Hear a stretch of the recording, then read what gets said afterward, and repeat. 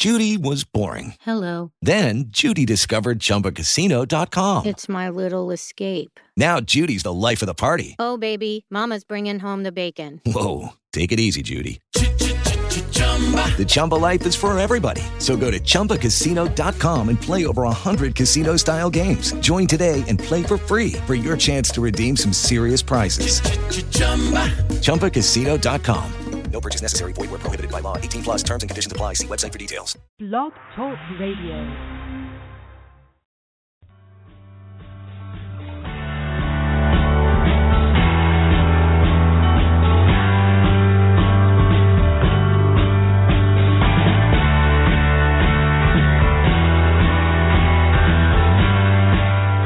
Welcome to the Natural Running Network.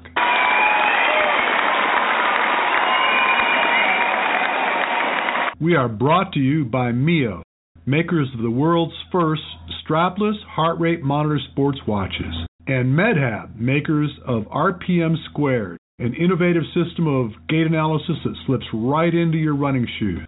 My name is Richard Diaz. I am your host. Are you a runner? Do you love to get out and challenge yourself? Running your first marathon, or maybe caught the bug of obstacle racing? Well, sit tight, because this is a show you just don't want to miss. Welcome to the Natural Running Network's Q&A episode. I decided that since most of the feedback that I get from the consumers that listen to our podcast tell me that they really enjoy when we banter back and forth with real people that are in it, they're involved in the sport, and they're trying to learn as much as they can to improve in the sport. So rather than bringing on some big mucky-muck, high-caliber athlete to talk shop about how wonderful they are, I thought it might be fun to bring somebody on that has some earnest interest in trying to improve, and also going to field some questions from some people that aren't going to be on the show with us but have sent the questions in.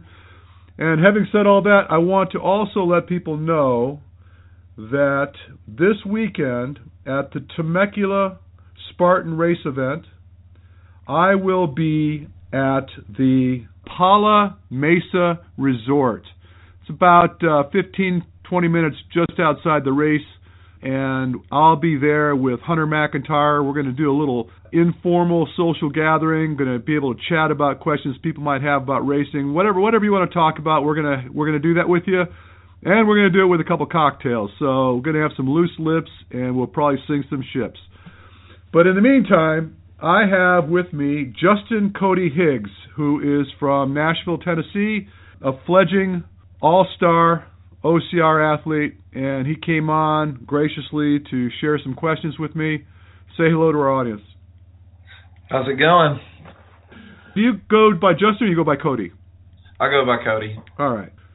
Cody, full disclosure, we're going to meet next week, right? Yes, sir. And I got a full day for you. We're gonna figure you out, and hopefully, after having done all that, we're going to send you home with all kinds of new stuff to play with, and hopefully help you to become a better athlete. How's that sound? That sounds awesome. Cody, you had some questions, and hopefully I'll try to sound smart and be able to answer these questions for you. Go ahead and shoot. I guess, a big reason that I'm coming out there in the first place is just thinking about avoiding injury, getting faster and being able to go farther, go longer. Huge benefits, but, I've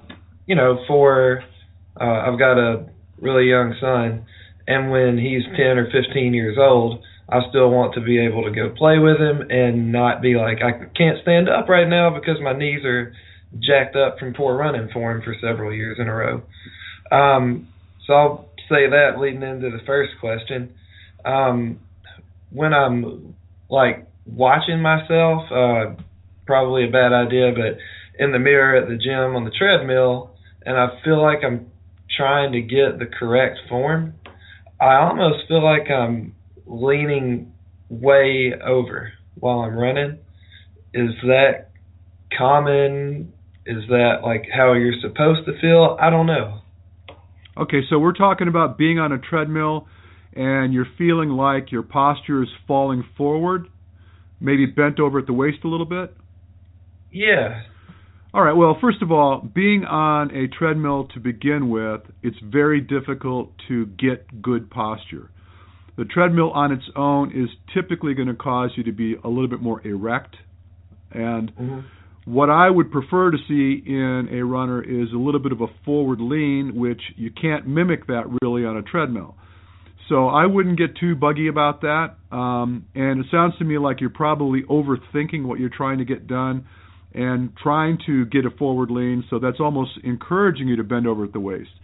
So I would just let it go and try to stand as erect posture-wise as possible, and then focus on the circumstances at hand, whatever it might be, if you're doing hill repeats, if you're doing kind of a base run type of thing, but focus on the details, which we may end up discussing here soon enough. All right, good deal. Good answer. I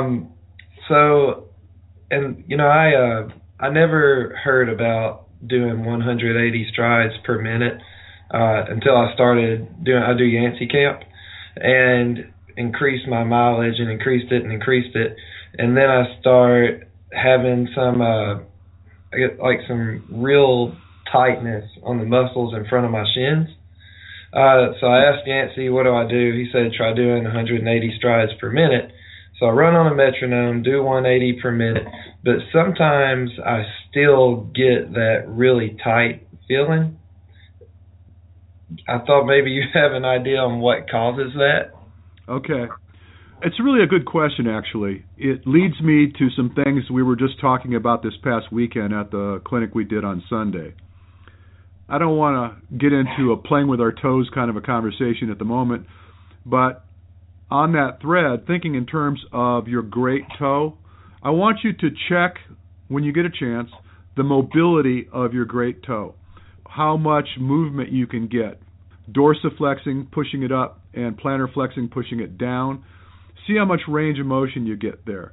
And then I want you to check your ankle mobility, how much mobility you get at the ankle. So if you were basically to kneel over and put your toes up against a wall, and then bring your knee as forward as you possibly can. So with your toes against the wall, you should be able to kneel and put your knee against the wall without having to lift your heel.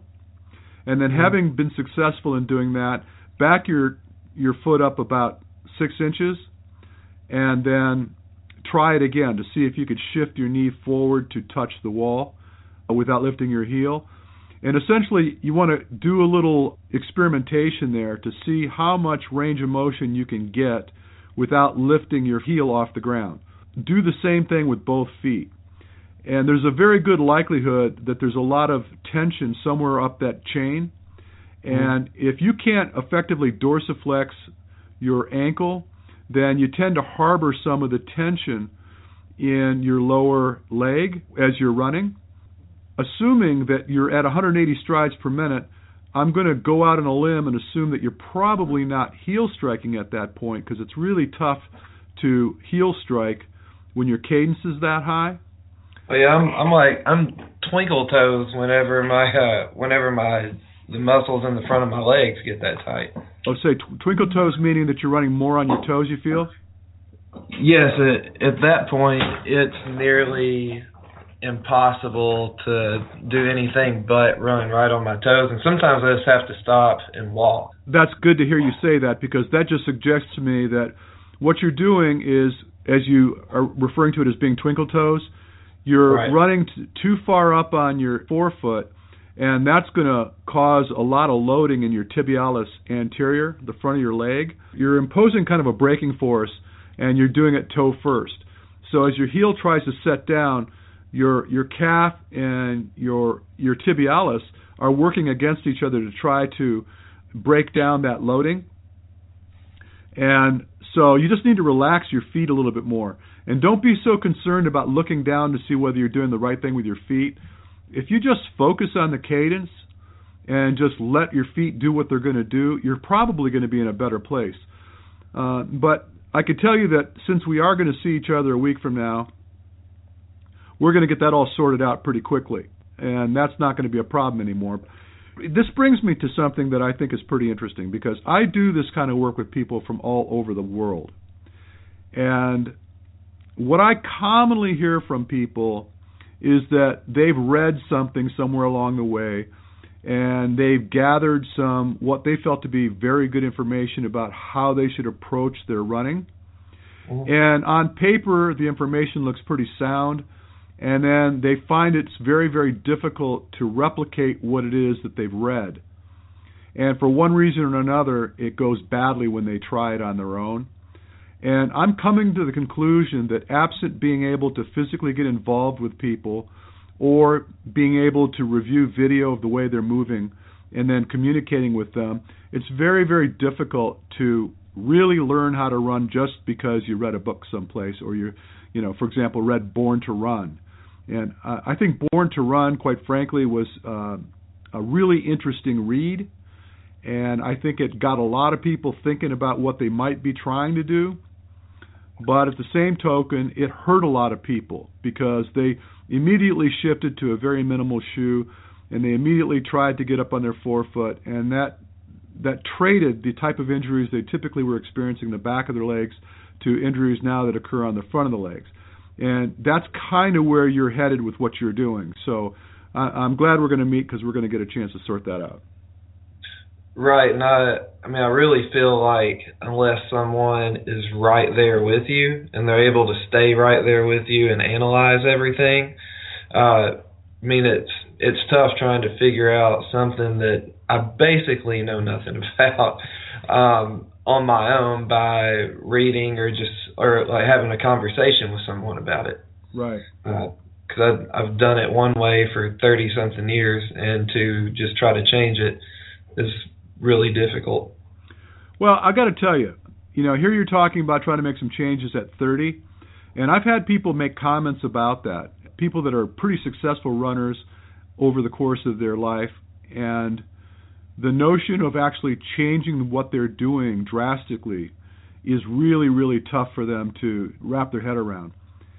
And they're assuming that because they've been doing what they've been doing for so many years, you can't teach an old dog new tricks. Mm-hmm. I'm here to tell you that I'm 63 years old, and I've never been a great runner, but I have run well relative to my size when I was your age. I put down a pretty decent marathon time, and I put on some pretty decent 10Ks and half marathon times. But I was a terrible heel striker, and I used to jack my knees up. And I was pretty tough. I rolled around at about, say, 190, 195 pounds, because I'm a relatively big guy. But I was able to get upwards of 70 miles worth of running in a week, and just thought I destroyed my knees.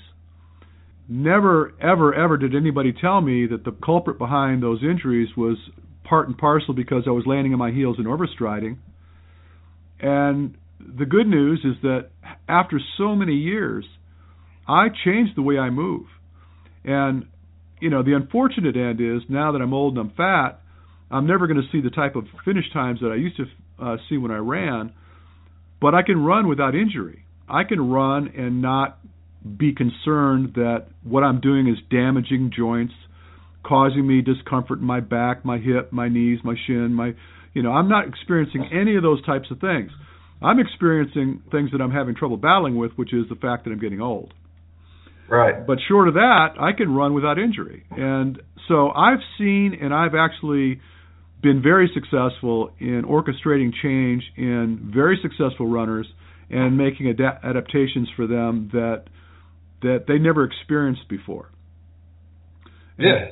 So I'll go a step further. I had Rose Wetzel was with me a couple days ago, and Rose was a very successful collegiate track and field athlete. She ran the 400, 800. She's still at a place where now she's even thinking about the Olympic trials. And I found some things that we needed to work on in the way she moves. We set about making some changes, and almost instantaneously, her running improved. There's nobody that I've met so far that is absolutely perfect in the way they move. And with an outward opinion, someone looking at what you're doing and giving you a little bit of advice, assuming they know what they're talking about, we all still have room. We still have room to improve. Right. Well, and like what you're talking about, even like working with Rouge. I mean, obviously, I follow, most of the OCR stuff and watch every show I can on TV, read articles and whatnot. But you watch her on TV, and there's so much speed and power there, and then to hear that she comes in and you're able to show her a couple things and get her faster. And that's what people talk to me. They're like, "You're really going to go see a guy in California for running?" I'm like, "Yeah." but they don't understand. It's kind of like getting to go be coached for football by Bill Belichick, except for, like, you don't cheat at stuff. I would if I could. If I thought there was a way to cheat and make you better, I'd probably do it. Well, you could deflate people's shoes or something, but it really is. I mean, that's kind of the level that you're on. So I don't mind, putting the money up for the plane ticket and all that stuff.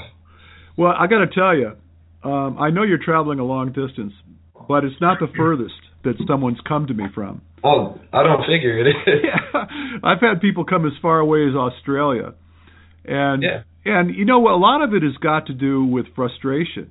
I'll tell you where I find this to be most prevalent is that, let's just say, for example, that you've been battling with issues with your knee or your hip or whatever, and in and out of the physical therapist's office, and it's a 3-day-a-week situation, and every time you go out to try to run, it goes badly. And so you just described my past 8 weeks. Yeah, well, and it gets to a place where, number one, certainly if you're paying cash for the therapy, it's really ugly. Hopefully with your insurance and through the copay and what have you, you can get to a better place with it. Right. But just the sheer frustration of inability to participate in the sport that you love because you're getting hurt. And here's what I've taken from it. You hurt yourself, and you should go see a physical therapist or a physician to figure out the extent of the injury. And typically what they do is they get you out of the pain cycle. That's what their job is to stop whatever is causing you to hurt.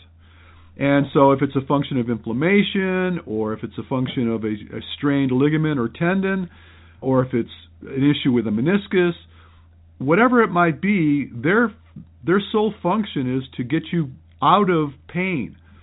Mm-hmm. And then once you're out of pain, it's on you to keep from or recreating that problem. And if you go back and do what you've been doing, the likelihood is you're just going to hurt yourself again. And you'd be surprised. It's like, I used to say it, and I think I wrote it somewhere in one of our training manuals, that people's attitude when they're thinking in terms of transitioning away from the way they're used to running to a new way of running is that it's like better to do business with the devil you know than the devil you don't. And what I meant by that was, let's say, for example, that you identified that when you get up to about 35 miles a week, you start to have trouble with your knee habitually. That's just kind of where your break point is. And you have a system in which to repair. So you take a week off, you do a little ice, do a little foam rolling, whatever voodoo you do, you get yourself back in a place, and you go right up against that 35-mile barrier again, and it almost starts to define you. You're a 35-mile-a-week runner. You can't go past that. And you know that the holy grail, the success of your ability to perform better, is somewhere past that. You got to get to 45, 50, 60, whatever miles a week. Mm-hmm. And the limitation is that you break before you get to that level of running. And so that would be represented as the devil you know. The devil you don't know is when you've got new soreness. Let's say, for example, now all of a sudden something that never hurt before, like your calves, your Achilles, whatever it might be, is now strained or starting to bother you, and you've never experienced it before, and now it scares you because you're not familiar with this pain, and you're wondering, how long is this going to be? How debilitating is it going to be? Whether you've injured yourself to a point where it's going to be catastrophic? Are you going to need surgical intervention? And you're just like in this really dark place trying to figure out what it is that occurred and what you might do to correct it, or whether you can, and it's not familiar. So that's the devil you don't know. So it's a lot of times people get stuck in the middle there. And when you think about, and I have a client just the other day we were talking about, he lives in Sydney, Australia. And he said, Richard, he goes, I looked at flights, and right now flights are doing pretty good. I could probably get out to see you for about $600, and my focus would be at the end of the day, after having spent whatever money I spent, I'm going to be done with all this frustration I've been dealing with, and for me, it's worth it. And so, and I'm not lobbying for people to travel to come see me, but I'm spouting off and defending your position. I think it's probably not a bad idea if it means enough to you. Well, one of the physical therapists where I was going is a running coach and runs ultras. My doctor, orthopedic doctor, he does multi-day adventure races, triathlon, Ironman, and runs ultras. The physical therapist and the doctor didn't bat an eye when I told them I was going to go to California to work with a biomechanics specialist. They both thought it was great. And anyone that I know who's a more serious athlete, I guess, they never think anything of it. But, I think it's people like that hate running or, run 10 to 12 miles a week and then complain about their knees hurting. Those are the people who are like, why? Why don't you just run less? And I don't think they can understand. No, and it's funny because on social media too, I see these threads where people will take a picture of their ankle, or take a picture of their knee that's swollen, or talk about, the doctor told me no running for la time, and then all the comments that follow. Why don't you get an elliptical trainer? Why don't you ride your bike? And they're giving you all these other options, which are completely, anyone that runs, these are not options for them. They want to be able to continue to do what they do. It sucks when somebody tells you can't do what you enjoy doing. So for whatever it's worth, let's find another question here. But you know what? Before we have you ask another question, I've got a gentleman.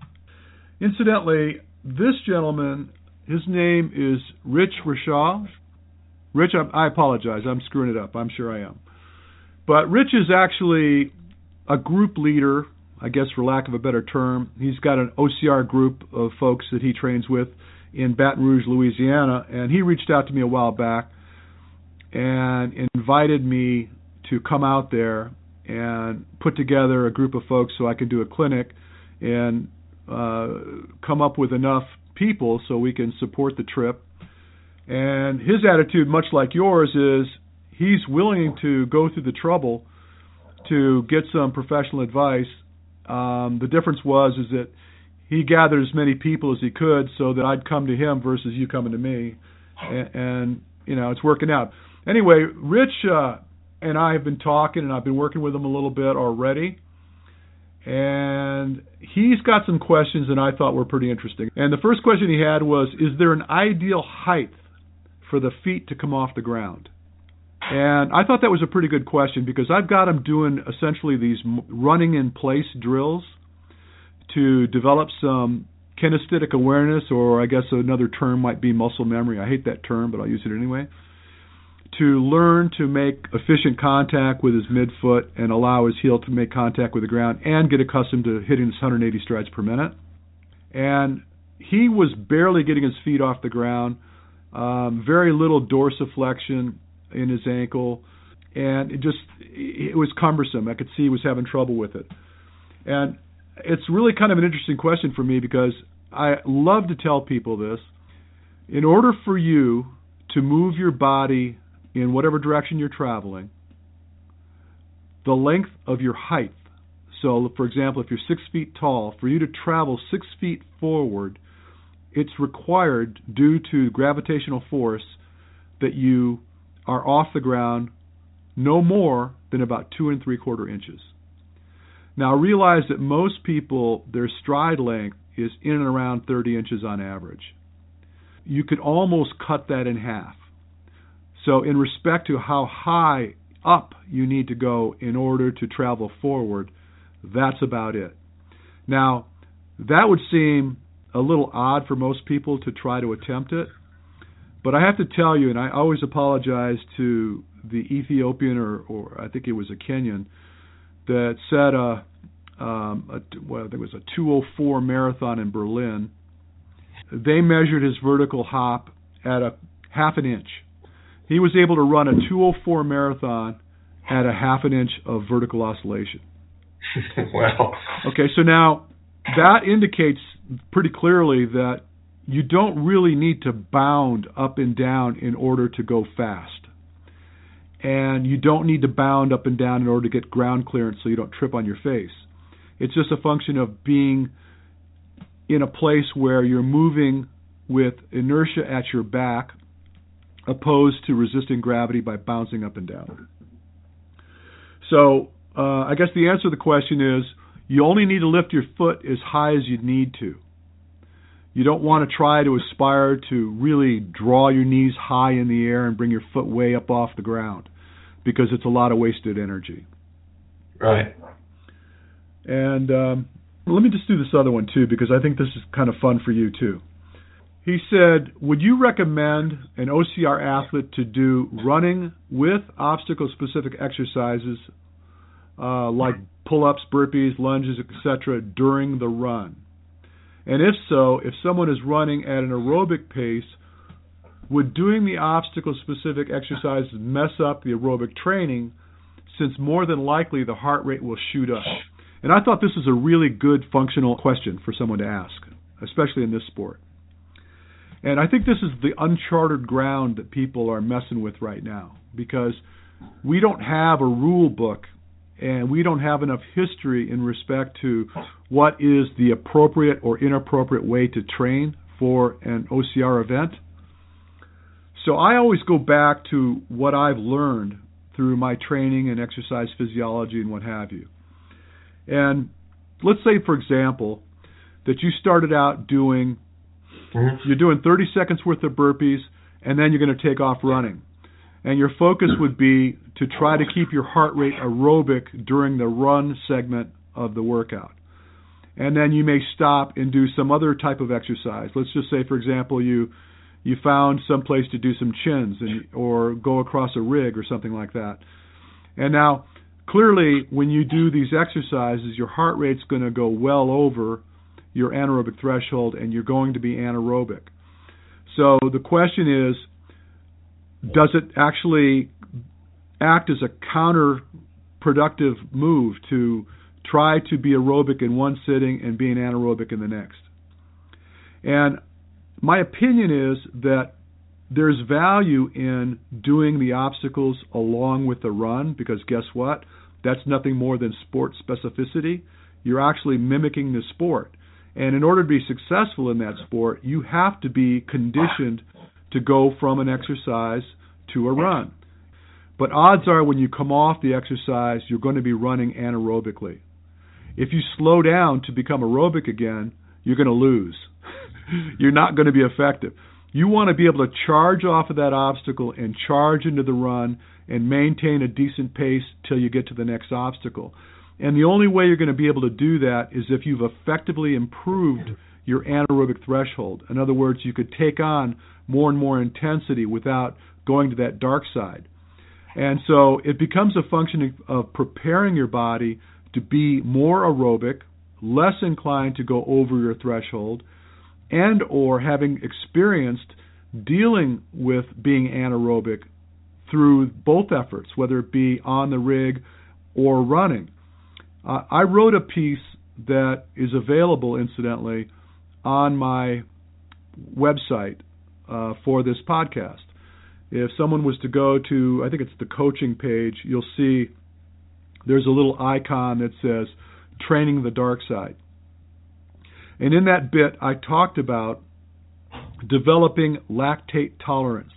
Lactate tolerance training is a function of becoming, I use the term inoculated, to the ensuing production of lactic acid that's developing in the system.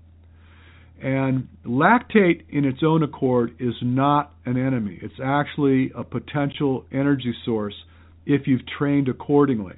And accordingly meaning that you get exposed to varying and progressive levels of this lactate and allowing your body to learn how to contend with it. So the reason I call it an inoculation, I refer to it as like getting a flu shot, is a good analogy. You get that little bit of the virus in your system so that when you do catch cold, it doesn't take you out. And so think of it in terms of getting better and better of teaching your body to contend with this ensuing lactate production. When you get into that place, that dark side, you're going to be a lot more efficient in how you deal with it. So I guess the answer to the question is, if I was writing a training program for someone and I was involved in writing the exercises that are going to coincide with the running component, I would probably arrange those workouts so that the theme of the day was race-specific lactate tolerance training. I would not bother to cause someone to be aerobic in between the efforts because I think it's a waste. First of all, odds are you're not going to spend nearly enough time during the run component to really get a strong handle on that aerobic potential or development of that aerobic potential. So I just think that what you want to do is segregate the aerobic training from the anaerobic training. And that would be the case if you weren't even doing the obstacles. If you were just going to run a marathon. You want to segregate those components and develop them individually. And then with time you start to marry them up a little bit, but there's really no room for being aerobic in most of the obstacle races that you do, with exception of potentially going to a beast or further. If you were doing, for example, World's Toughest Mudder, you had better learn to become very, very efficient aerobically because you're going to be out there for so long. But most races, if you're going to do like a 5K, what's popular now with the Battle Frog is 6, 8, and 16K races, you're probably going to be anaerobic most of that time. So you better learn to deal with it. So that's my answer.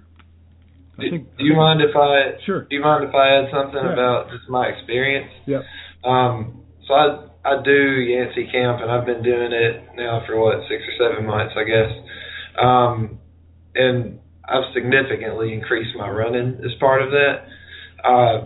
But the way that I trained before, which running and like strength intervals or high intensity intervals were separated, and then Yancey Camp, a lot of times in whatever, there's a million different ways. We may combine those. I don't want to say more about it than Yancey would be comfortable with.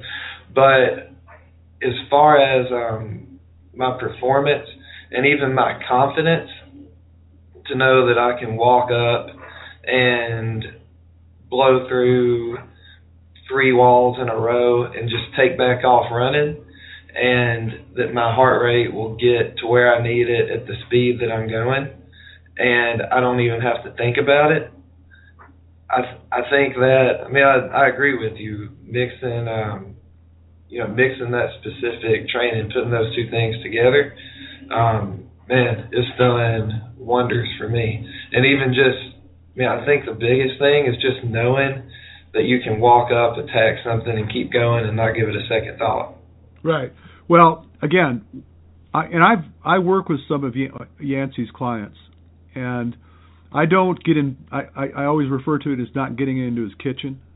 I don't really delve into the actual exercise components of the training. I only focus on running mechanics and running, and then I leave the rest to him. And we talk back and forth, him and I, in respect to where we're going with a particular client and where I'm going, so that we try to stay on the same page and we don't violate one another. In theory, I should say. Mm-hmm. But from a broad stroke perspective, what I'm saying, for example, if I don't know if you follow it, but on social media, Hunter likes to post these workouts we do every now and then. And just yesterday, I gave him his last workout before he goes to Temecula to race this weekend. And Hunter's going to race the Super, and then he's going to do the Sprint the following day. If I had to bet, I'll bet dollars to donuts that he's crushing both of those races, that he's going to own them. And the workout we did yesterday, I'll share with you. Now, mind you, I do this because I'm orchestrating a workout. I'm standing there and I'm controlling the workout. So in my world, I like doing it in my lab. So he's on a treadmill. Now, we have done workouts where we've been on terrain, and we would still include the strength component to the workout. But these are interval-based sessions, and realize that what happens in OCR racing is nothing more than a series of intervals. You're going from something that's really intense to something that's less intense, and in some cases, intervals could be intense to intense. Then it becomes a function of where you can gather your recovery if you can get it. So let me give you an example of what we did. I first set up the treadmill so that it was at about a 6-minute pace at about an 8% grade. And then I had him do 45-second run, 15-second recovery, 45-second run, and we did that for 6 intervals. And then we added a component. So I got, it's about a 60-pound kettlebell, and we would do, I increased the incline to 12% grade. I increased the speed to about 11 miles per hour, which is just below a 6-minute pace. We do 30 seconds of sprinting up that hill and 30 seconds worth of dumbbell squats.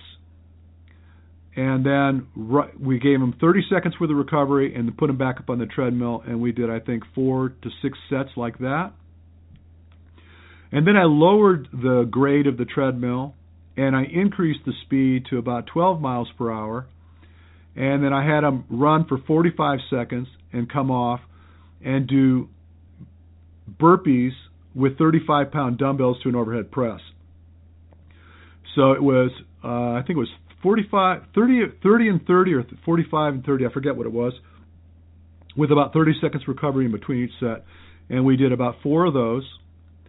And then I pulled him off there, and we just did some intervals at speed. And then I pulled him off that, and then I put him in my harness, and we started doing 360s. So he was running sideways, backwards, forwards. And we went from karaoke to lateral shuffle to backward running to lateral shuffle until I basically exhausted him. And so what I did is I challenged his agility and his movement accuracy at the very end of the workout where he was greatest fatigued. And now that's an unusual workout, but everything about what we did was anaerobic. I did not allow him enough time to be aerobic again. And if you think about it, the level of intensity that I threw at him was probably greater than it would be had he been in a sprint event. But I wanted him to get accustomed to having that intensity under his belt before he visited those races. And we did something similar to that week before last. We were doing this type of work, and we did some overspeed stuff, so I was throwing him on a treadmill upwards of 20 miles per hour for repeats.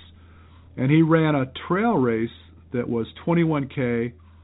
He set a course record. He took the course away from a guy that had held that course record for several years. He beat the guy by 3 minutes. And this guy probably weighed about 140 pounds, and Hunter came into that race at about 187 pounds. And, I mean, the guy's probably still shaking his head trying to figure out what happened. Hunter seems like he's like a freak, because there's not many of us big guys that seem to perform really well on a consistent basis, whether it's a long course or a short course or what. But he seems to be able to do it. Well, let me just offer you this. You don't live in the world that he lives in. Had you had the wherewithal and the want to live like he does, you might find that you may end up performing very close to what he does. I mean, obviously there's a genetic component to it, but he's a hard working athlete. There's very, very little time in his day where he's not moving. And he'll go from doing one thing to the other thing to the next thing, and he is constantly moving. And he doesn't have a day job. That is his job.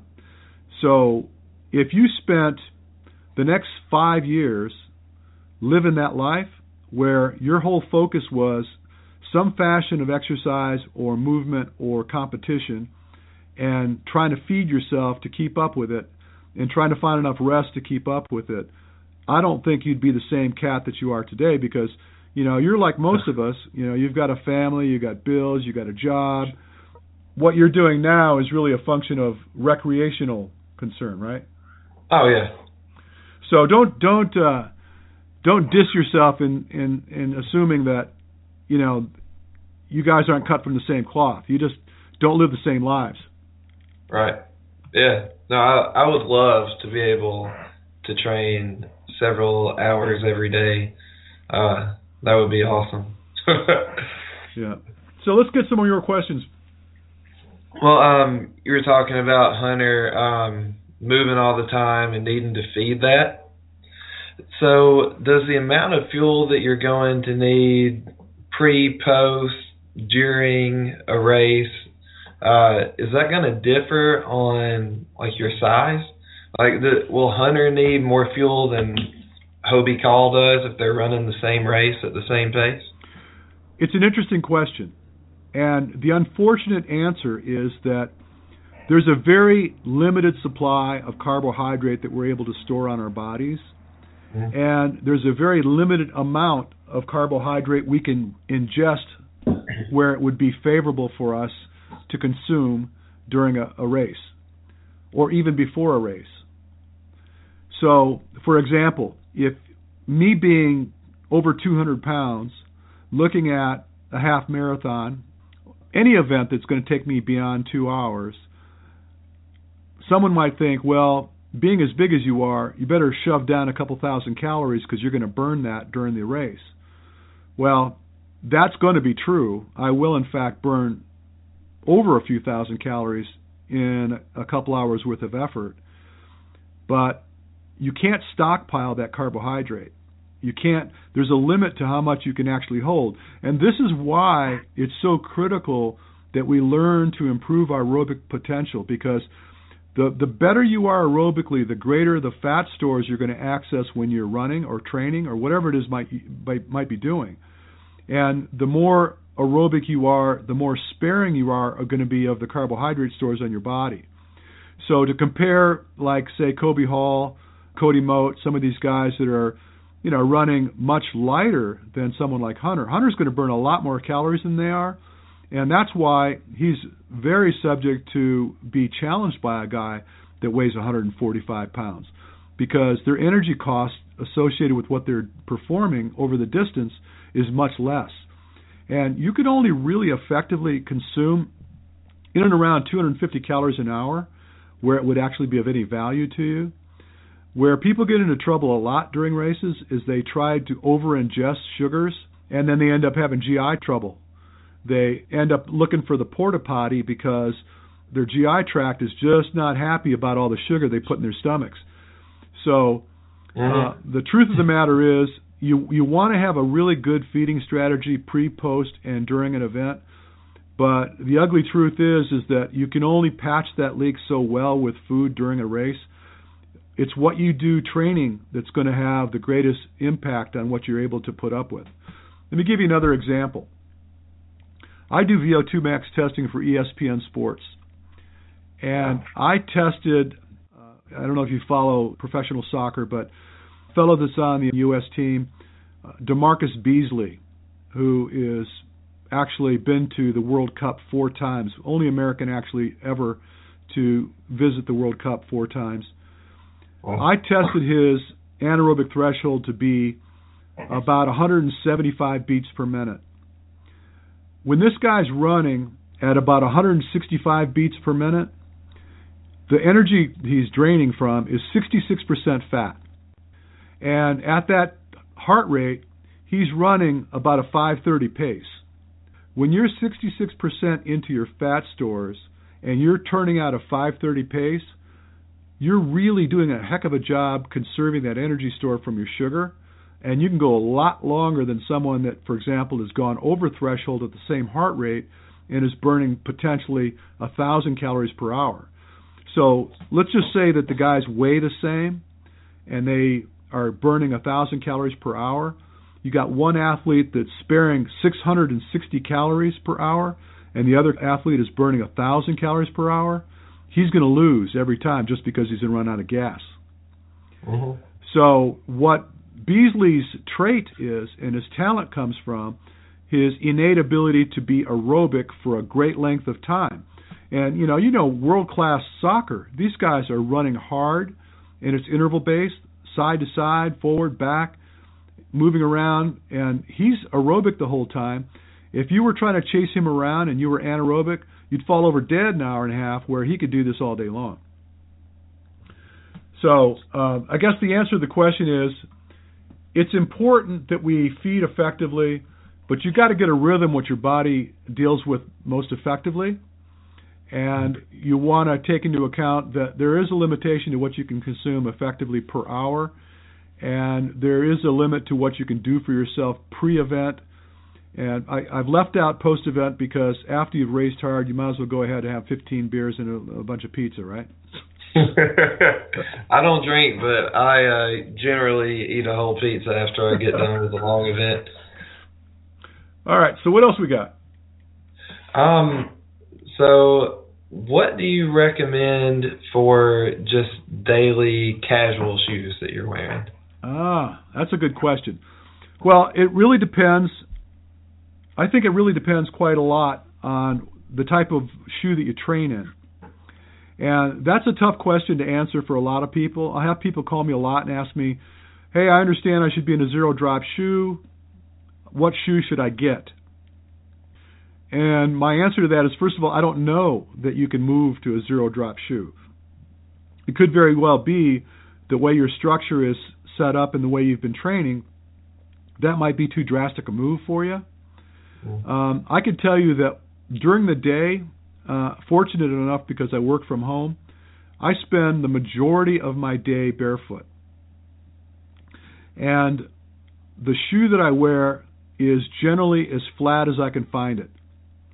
For the very simple reason that your posture is in the best alignment when your heels are flat on the ground. And the way your body reacts to ground force is going to be more efficient if you're not on a ledge. So a raised heel is never, in my opinion, a good idea unless you've got really, really tight and short calves or, a tight Achilles, and it's because you've been on heels a lot. Which brings me to the difference between training versus racing shoes. I'll have people that'll use a zero-drop shoe when they race, fitted with treads because they're on trail. And then when they run on roads, they may use a shoe that's got a pronounced heel. I think that's a bad idea. I think you should try to be as consistent as you possibly can between the way you train, the way you run, and the way you walk. So my answer would be to mimic the height of your heel as effectively as you can throughout. Don't have a lot of deviation between your running, your training, and your walking shoes. Yeah, good answer. No, seriously, I do. I spend as much time as I possibly can barefoot. I'll share with you this morning, I went for a road bike ride. I haven't been on my bike in a while. Me and a fellow went out, and I was feeling pretty good. I went out pretty hard, and I don't know, we got about, we were planning to ride around 30 miles or so. I got out about 7 miles, and I got a flat. And I didn't have a spare. So I made the call for my wife to come back and get me. And meanwhile, instead of just standing there on the side of the road, I started walking back. And I'm in road cycling shoes, which, you just can't walk in them effectively. I took them off, I strapped in my bike, and I walked, I started walking back towards the house barefoot. And I will always do that. I don't like having weirdness underneath my feet when I walk, even for just a little bit of time. And I can tell you that as old as I am now, my back's been in a better place than it's ever been since I've gotten to a place where my heels are no longer elevated underneath my shoes. Yeah, I'm actually able to see that in myself too, since I started running in a lower drop. I don't run in a zero drop, but generally it's 3 millimeters for my road shoe and 4 for my trail shoe.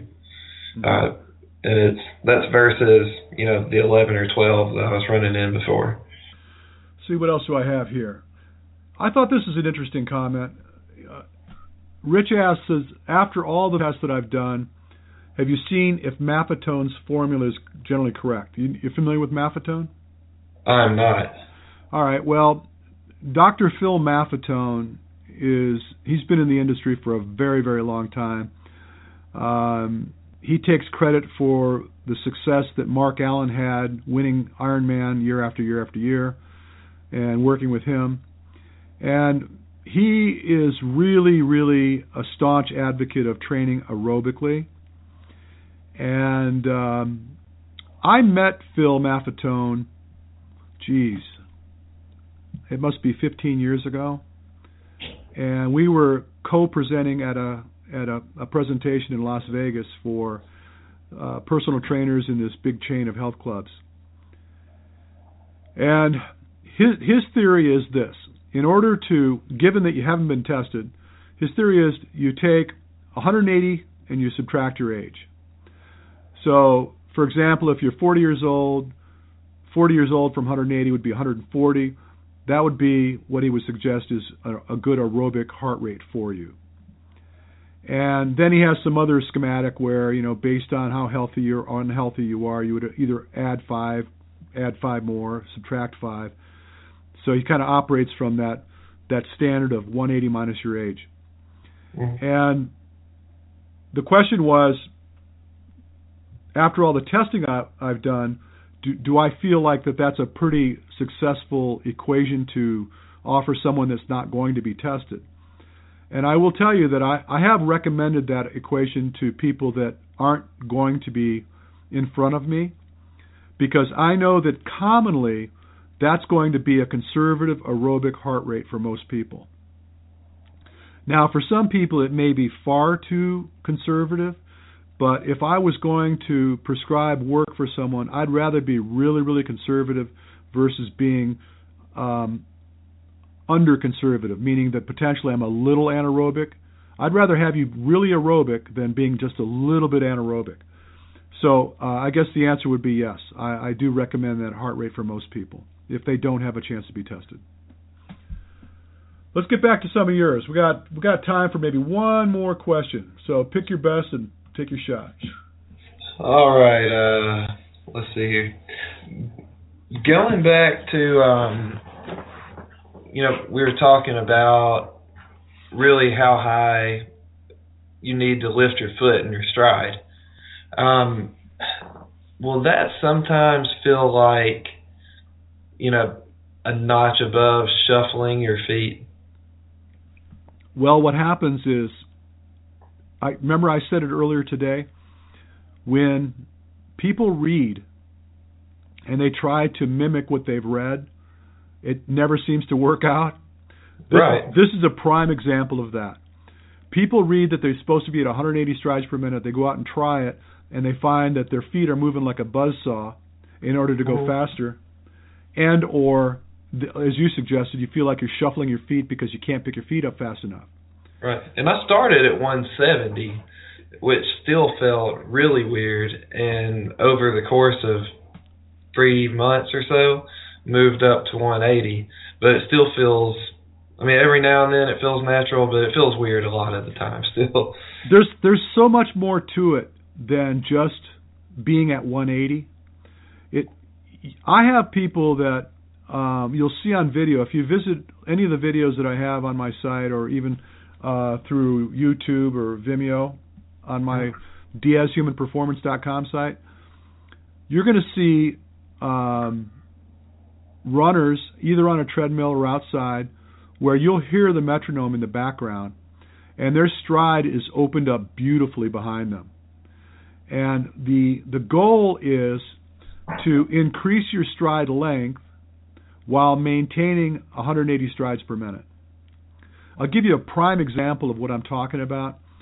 I don't know if it's still up, but for a while there on flowtrack.com, you could see a video of Galen Rupp setting the indoor record for 5 kilometers. If you don't know who Galen Rupp is, he's trained by Alberto Salazar, and I don't know if he still holds it, but he held last year the American indoor record for the 5K and 10K. And to let you know what that was, I believe at the time it was 13:01 for the 5K indoor record, and I don't recall what it was for the 10K, but he set both records. He's dead on 180 strides per minute, and his stride length is dramatically opened up behind him. Very, very effective in moving through space. So it isn't just about how frequently you make contact with the ground, it's where in fact you make contact with the ground and how well you're able to open up your stride angle behind you. And you're going to learn that with me when I see you next week, because it's a whole lot easier to show you than it is to try to tell you. Yeah, which is why I'm coming there. Yeah, you know, and I don't want to sound like I'm being evasive, but the truth of the matter is, it just really is hard. I mean, I could see very easily how someone would be frustrated and just give it up. And I've had clients that try to give it up on me, but because they're sending me data, I see what they're doing wrong. And the same type of problems arise. The injuries that they used to have don't go away. It's because they've never broke through to the promised land. And there absolutely is a promised land. When you get to this place where you've made the corrections and the improvements that I have people make, it's really pretty amazing. I don't know if you know Miguel Medina. Have you heard of him? Yeah, actually, Miguel is who I'm teamed with in Yancey Camp, and I think he and we're going to try to get together after I do my testing with you. Oh, cool. Well, good example is Miguel came to me for me to help him with his running mechanics. And I have video. I'm actually going to release some videos here in the next couple days. But I've got video of the way Miguel's moving these days, and he's running beautifully. His stride is open up behind him very, very methodically, very, very comfortable. He looks effortless when he's moving. His contact points are just about perfect. And his running skills have really, really improved dramatically since we started working together. And I had him running with Hunter just the other day, and I got video of both of them running side by side. And he looked better than Hunter. Fact of the matter is, Hunter's such a strong athlete, it would be tough for Miguel to catch him. But it's getting interesting. Let me just put it like that. Well, look, I'm looking forward to meeting you. I'm looking forward to working with you. I'm hoping to make you proud when you go home. You're going to have a lot of stuff to work with. I want to remind people one more time that this weekend, Saturday, those that are going to Temecula, if they reach out to me, RSVP, we'll let them participate in our little, we call it the town hall meeting. Hunter and I are going to orchestrate a little Q&A session with OCR athletes and talk about the things we're talking about now and possibly some other things with Hunter involved. And that's going to be at the Pala Mesa Resort. I think it's about 15 minutes outside of Temecula. And I'll be in Baton Rouge doing a clinic on the 27th and 28th. We're doing VO2 testing on the 27th and doing the running clinic on the 28th. We still have room for people that want to do the clinic. We're sold out for the VO2 testing. To find out more about that, you go to naturalrunningcoach.net/clinic, clinics plural, .html, and you'll find the information there. All right, buddy. Thank you so much for your time, and thank you. I'm looking forward to it. I really am. It's going to be awesome. All right. I'll see you Tuesday. All right, bud. Thanks. Well, friends, it's time to bring another show to a close. Be sure and tune in to us next week. We've got a lot of great content in store for you. I want you to tell your friends to check us out. You can always find us on Facebook. Simply go search the Natural Running Network. Drop us a message. I'd love to learn more about you and the things you do. And until then, you have an amazing day.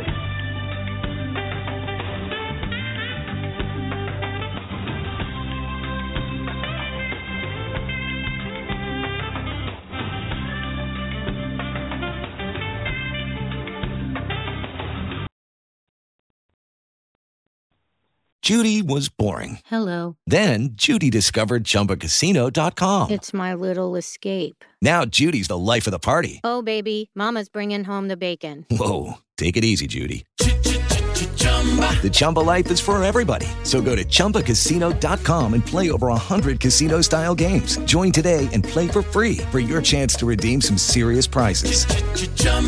ChumbaCasino.com. No purchase necessary. Void where prohibited by law. 18+ terms and conditions apply. See website for details.